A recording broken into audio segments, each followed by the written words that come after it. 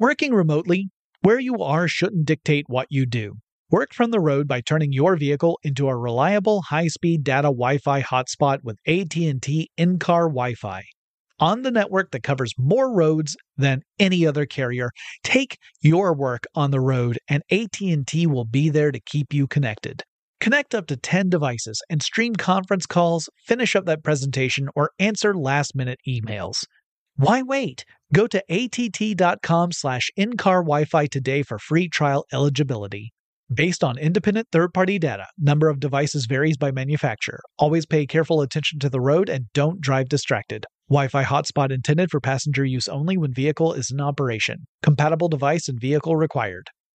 Whether it's her first Mother's Day or her 40th, she deserves more. Shop tons of stunning on-trend jewelry for every budget at Diamonds Direct. Diamond fashion jewelry, beautiful birthstones, everyday pearls starting at just $200. Commemorate the real loves of her life with a gorgeous pendant featuring the birthstone of the one who made her mom. This Mother's Day, Diamonds Direct has everything you need to say thank you. Diamonds Direct. Your love, our passion.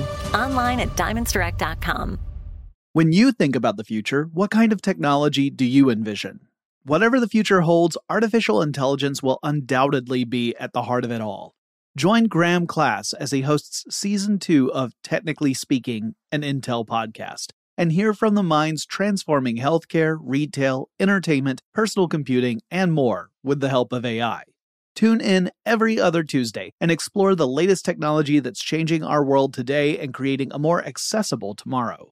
Listen to Technically Speaking, an Intel podcast on the iHeartRadio app, Apple Podcasts, or wherever you get your podcasts. AT&T connects an ode to podcasts. Connect the alarm. Change the podcast you stream. Connect the snooze. 10 more minutes to dream. Connect the shower. Lather up with the news, sports talk, comedians, or movie reviews. Connect with that 3-hour philosophy show. Change the drive into work in traffic so slow. Connect the dishes to voices that glow. Thank you to the geniuses of spoken audio. Connect the stories. Change your perspective. Connecting changes everything. AT&T.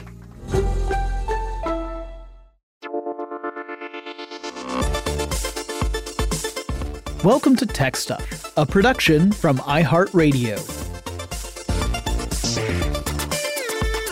Hey there, and welcome to Tech Stuff. I'm your host, Jonathan Strickland. I'm an executive producer with iHeartRadio, and how the tech are ya? It's time for the tech news for Tuesday, June 13th, 2023. And today marks the second day that hundreds of subreddits, thousands in fact, have gone dark in response to Reddit changing its API policy, that's Application Programming Interface.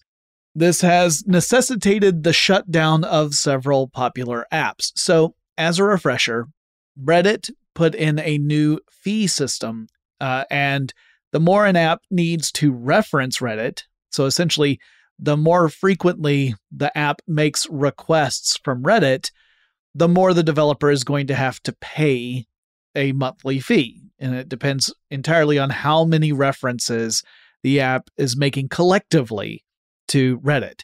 Reddit representatives say that this is necessary because increased activity on the platform drives up hosting costs, and the money to pay those bills has to come from somewhere. Developers say the new fee schedule is prohibitively expensive, and that it sure does seem like Reddit is pricing out competitors, which would leave only Reddit's own app standing. In solidarity with these app developers, the moderators of tons of popular subreddits, including the technology subreddit, have gone private for a couple of days. Also, side note, I often use the technology subreddit to keep an eye on tech stories for these episodes, because it's a very good aggregation site for that kind of thing. You see lots of people crawling the web and finding cool technology articles. It's incredibly helpful if you want to put together a news episode. So what I'm saying is that this is also making me work harder which we all know I hate. But more seriously, whether this is going to prompt Reddit to change its policy, I don't know. I would actually be really surprised if it did. I think it's going to bring a lot more attention to the issue, but I don't know that it's necessarily going to change things. I think the only thing that would change Reddit's stance would be either if a lot of people just left the platform entirely, which means there would be fewer people to sell advertising for, and that would be a huge drop in revenue, or if there was some sort of official investigation into whether or not Reddit is engaging in anti-competitive practices. That could also force a change. But in the lack of either of those things happening, I don't imagine it will change. But I could be wrong. Maybe there will be enough pressure on Reddit to at least have them tweak the policy. We'll have to wait and see. The various announcements that, loosely speaking, make up the Summer Games Fest are wrapping up this week. Microsoft held its event over the weekend, but one thing the company didn't dive into was the fate of the Activision Blizzard deal. Now, as I'm sure most of you know, Microsoft announced ages ago now that it planned to acquire Activision Blizzard, which at the time was weathering a pretty big storm with regard to the company's reputation for a toxic work environment and general tolerance toward harassment and that kind of thing. The plan was to have this deal finalized by this summer. But there have been some notable hurdles. Regulators in the UK have refused to allow the deal to proceed, at least in the UK. They say that it would give Microsoft an unfair market advantage in the sector, particularly with regard to cloud gaming services. Recently, Activision representatives requested that they be able to address this issue when it comes up for appeal with those UK regulators a little bit later this summer. Microsoft reps have argued that the UK is holding things up where regulators elsewhere have given the green light to the acquisition, like the European Union or regulators in Japan. But that argument is going to be a lot harder to make because the U.S. Federal Trade Commission, or FTC, is now seeking an injunction and a temporary restraining order to block the deal. Okay, you might say, well, didn't the FTC already object to this? And the answer to that is yes. They actually challenged the acquisition late last year, back in December of 2022. But justice moves slowly, like glacially slow. And so the FTC is looking for this injunction to temporarily stop the deal from closing while the challenge to the deal inches closer to actually making it into a courtroom. And it might seem a bit absurd that a major U.S. government agency would have to get a restraining order to put a temporary block on a deal while the actual case to decide if the deal is even legal or not meets court schedules. It does sound a little bit mad, as they say, but that's how it works. On Microsoft's side, the request for an injunction might not necessarily be a bad thing, because if a court denies that injunction, that could give Microsoft a bit of a legal boost, as it were. And company reps both for Microsoft and Activision have said they're eager to get this matter to the court because, in their opinion, it's an open and shut case, that there's no unfair market advantage or any competitive element to the deal. So maybe we'll see the deal go through despite all these hurdles. Twitter's new CEO, Linda Yaccarino, sent out her first official communication to Twitter's staff this week. The memo's title was Building Twitter 2.0 Together. Now, you might recall that Twitter's previous CEO, a guy named Elon Musk, revealed aspirations of evolving the Twitter service into a much more robust app, capable of doing pretty much any basic app stuff, including handling financial transactions. In the memo, she wrote, quote, "It has become increasingly clear that the global town square needs transformation to drive civilization forward through the unfiltered exchange of information and open dialogue about things that matter most to us," end quote. This seems to echo the message of free speech that Elon Musk frequently stated, But that's a message that's actually really muddled, because in the Elon era, it seemed like free speech mostly just applied to Elon and to the people he liked, but not necessarily anybody else. And yes, I am editorializing, but what I'm saying is backed up by evidence. I mean, you just have to think back to the time when Twitter suddenly started to clamp down on any tweets that contain links to other platforms like Instagram or Mastodon. Apparently, that speech was not allowed to be free. So, like, when I make these snarky comments, it's not without reason. Anyway, while I have suspicions as to the sincerity of Twitter's mission, I have to say that our new CEO's communication style is more uplifting and humorous than Elon's typically were. If you read the memo, it definitely feels a bit more supportive on that side. It still says you're going to have to work real hard. Like, it's repeating that little line, but it's more like almost like a pep rally kind of, we're all in this together and we can do it, as opposed to you will do it or you will suffer, which, granted, I'm paraphrasing, but a lot of Elon Musk's messages to employees kind of felt like that. But whether any of this translates into real improvement at Twitter, I don't know. But sticking with Twitter, a user named Alessandro Paluzzi, who describes himself as a leaker, a mobile developer, and a reverse engineer, posted that he found something interesting: a limit to the number of direct messages, or DMs, you are allowed to send. When you hit that limit, you get a message from Twitter saying, "You've hit the maximum limit for direct messages in a single day. Sign up for Twitter Blue to continue messaging." Paluzzi followed that up with, quote, "Currently the limit is 500 per day, but I bet this limit will be reduced when this will be rolled out," end quote. Elon Musk, who still heads up product and development at Twitter, even though he's no longer CEO, indicated that the deployment should happen later this week. So I guess we'll see what the limit is once we get there. Is that going to drive more people to actually subscribe to Twitter Blue? Well, in my experience, folks get really irritated when they're asked to pay for something that previously they were able to access for free, so I have my doubts.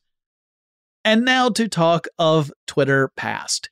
Jack Dorsey, one of the co-founders of Twitter and the former CEO of the company, alleged that in 2020, the government of India threatened to shut Twitter down in that country. Why?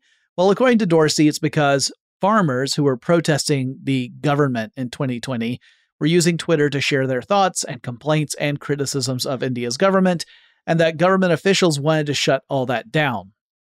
In addition, Dorsey says, the government wanted Twitter to censor journalists who supported the protests or who called into question the government's positions. Government representatives deny these allegations. They say there were no arrests, there were no raids, there were no shutdowns, but that Twitter had acted in violation of Indian law and that the platform was essentially ignoring India's sovereignty. The matter is a messy one. Twitter initially blocked more than 200 accounts upon direction of India's government, but then reversed that decision after Twitter says it determined there was insufficient reasons to block those accounts and cited India's own free speech laws. India's government allegedly then said failure to block the accounts would result in government raids on Twitter offices and a shutdown. And again, the government reps in India deny those claims. Okay, we've got some more news to cover, but first let's take a quick break.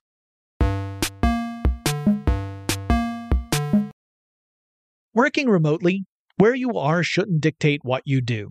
Work from the road by turning your vehicle into a reliable high-speed data Wi-Fi hotspot with AT&T in-car Wi-Fi. On the network that covers more roads than any other carrier, take your work on the road and AT&T will be there to keep you connected. Connect up to 10 devices and stream conference calls, finish up that presentation, or answer last-minute emails. Why wait? Go to att.com/in-car Wi-Fi today for free trial eligibility. Based on independent third-party data, number of devices varies by manufacturer. Always pay careful attention to the road and don't drive distracted. Wi-Fi hotspot intended for passenger use only when vehicle is in operation. Compatible device and vehicle required. When you think about the future, what kind of technology do you envision? Whatever the future holds, artificial intelligence will undoubtedly be at the heart of it all. Join Graham Class as he hosts Season 2 of Technically Speaking, an Intel podcast from Ruby Studio in partnership with Intel. Explore the future of technology that's rapidly evolving our world today with the help of AI. There is still so much work and research needed to fully understand the power and potential of AI, and Intel is at the forefront of implementing AI in revolutionary technology that's changing the world we live in for the better. In each episode, Graham interviews the minds transforming medicine and healthcare, retail, entertainment, personal computing, and more, while pioneering new uses for AI in these spaces. Tune in every other Tuesday and explore the latest technology that's changing our world today and creating a more accessible tomorrow. Listen to Technically Speaking, an Intel podcast on the iHeartRadio app, Apple Podcasts, or wherever you get your podcasts. Today I'm going to give you some straightforward advice on how to deal with naughty kids. How about instead of timeouts, time-ins? Time for you to start paying some bills. I'm JB Smoove, and that was a full episode of my new podcast, Straightforward, inspired by guaranteed straightforward pricing from AT&T Fiber. Get what you want without the complicated. AT&T Fiber, live like a gigillionaire. Available wherever you get your podcast. Limited availability in select areas. Visit AT&T.com/hypergig for details. The 2024 presidential campaign features two candidates who are very well known to Americans. And yet, there's complexity at every turn. Criminal trials for one of those candidates. Young voters who are angry. The Campaign Moment podcast from the Washington Post gives you what matters. I'm Aaron Blake, and I'm covering my 10th election cycle. My colleagues and I have insights that you won't find anywhere else. So follow The Campaign Moment right now, wherever you're listening.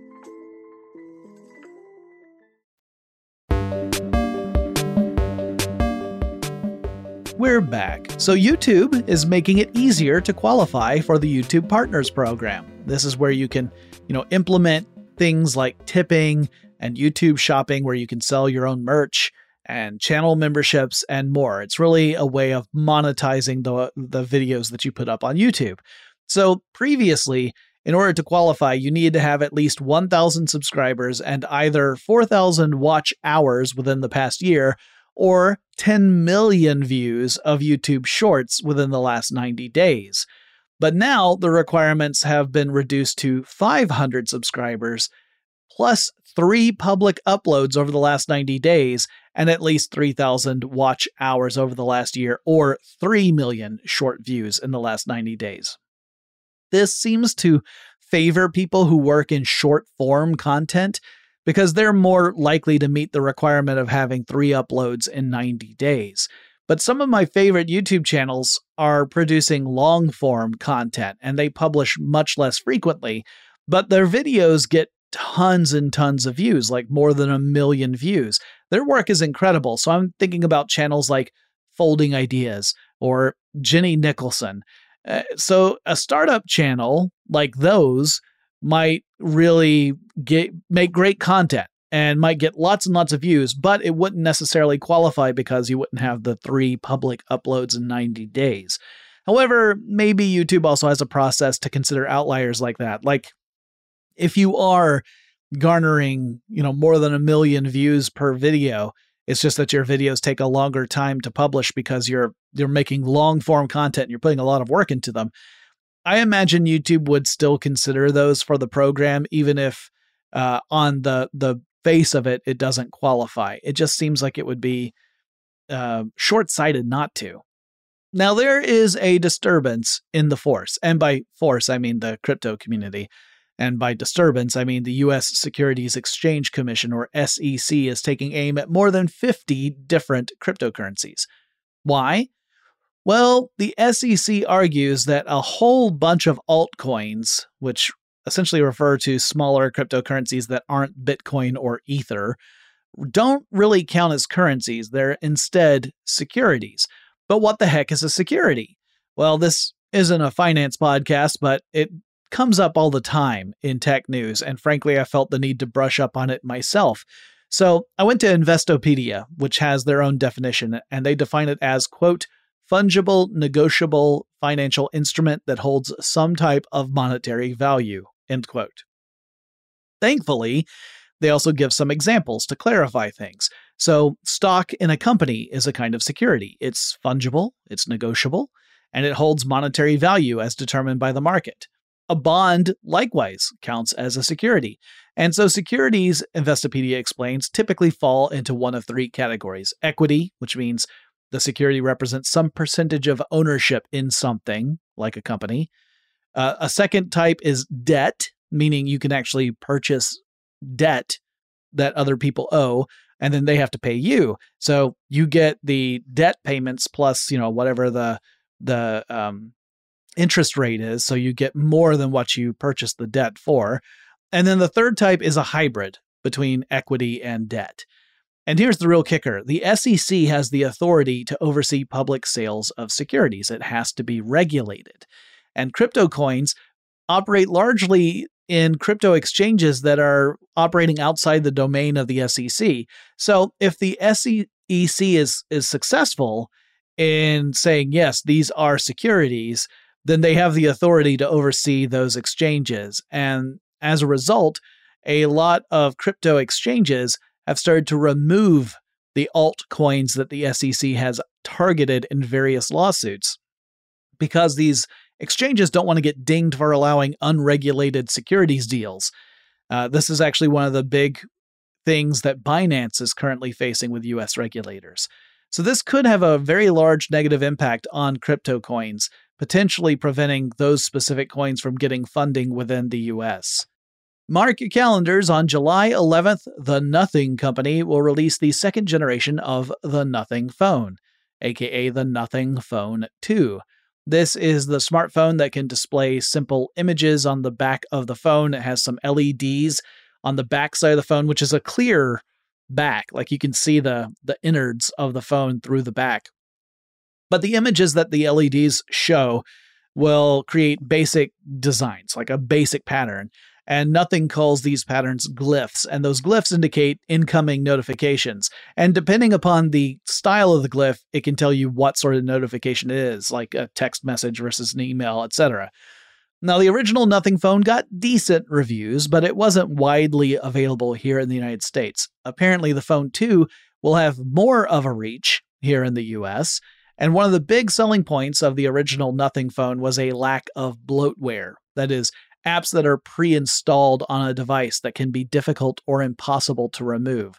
Nothing claimed it only included a couple of apps on the device that were necessary in order to operate things like the phone's camera. The underlying operating system of the Nothing Phone is a version of Android that, according to reviewers, was pretty close to stock Android. But we'll have to wait until July 11th to find out how the Phone 2 stacks up against its predecessor and the competitors that are already on the market. And now to wrap up with some recommendations. I've got a pair of articles from Wired to recommend. As always, here's my disclaimer. I have no relationship with Wired, nor do I know the folks who wrote these articles. They may also be behind a paywall. I'm not certain. I have a subscription to Wired. In my opinion, it's worth subscribing to. But anyway, first up is an article titled, "The U.S. is openly stockpiling dirt on all its citizens," written by Del Cameron. The article details a report from the Office of the Director of National Intelligence that shows how various agencies in the U.S. federal government are buying up enormous databases of personal information that belong to American citizens. And considering that's the same sort of shady stuff that folks are worried about with TikTok, I figure it pays to be informed about how the U.S. is doing pretty much the same darn thing. I wouldn't say it's a happy read, but it's an important one. The second Wired article is by Matt Laszlo, and it's titled, "UFO Whistleblower, Meet a Conspiracy-Loving Congress." Now, you might recall from last week, I reluctantly talked about a piece written in The Debrief about a former U.S. intelligence employee who claims to have knowledge of the existence of aircraft that was built by some sort of non-human intelligence. Now, this person hasn't actually seen any of this alleged non-human created stuff. They haven't even seen photographs of it. Instead, they have to rely on second or third-hand reports. Anyway, the Wired article talks about how, in our current environment here in the U.S., unsubstantiated claims can end up going a whole lot further than they used to. It's well worth a read. On a related note, I also recommend the episode of The Michael Shermer Show. It's a podcast. It's also available on YouTube, and it is called "Is the Government Hiding Aliens?" The too long didn't watch version of the answer is no. But Shermer goes into detail as to why people should be skeptical of these claims. Those are my recommendations. I hope you are all well. I'll be back again on Thursday with more news, assuming, news happens. So I'll talk to you again really soon.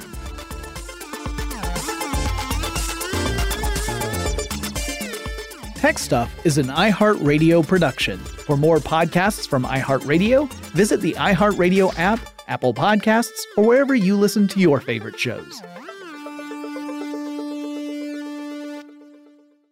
Xfinity has free premium networks for everyone this month, no matter what kind of entertainment you love. Addicted to true crime? Catch killer cases and more spine-tingling shows on A&E Crime Central. Crave adventure? Explore Asian action movies on Hi-Ya. Searching for something extreme? Check out skating, snowboarding, and more on Fuel TV Plus, the global home of action sports. And find crowd-pleasing bops on iHeartRadio's Hit Nation playlist. There's new free shows and movies to love every week. Say free this week in your Xfinity voice remote.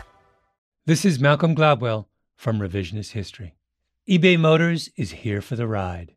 With some elbow grease, fresh installs, and a whole lot of love, you transformed 100,000 miles and a body full of rust into a drive that's all your own. Brake kits, LED headlights, whatever you need, eBay Motors has it.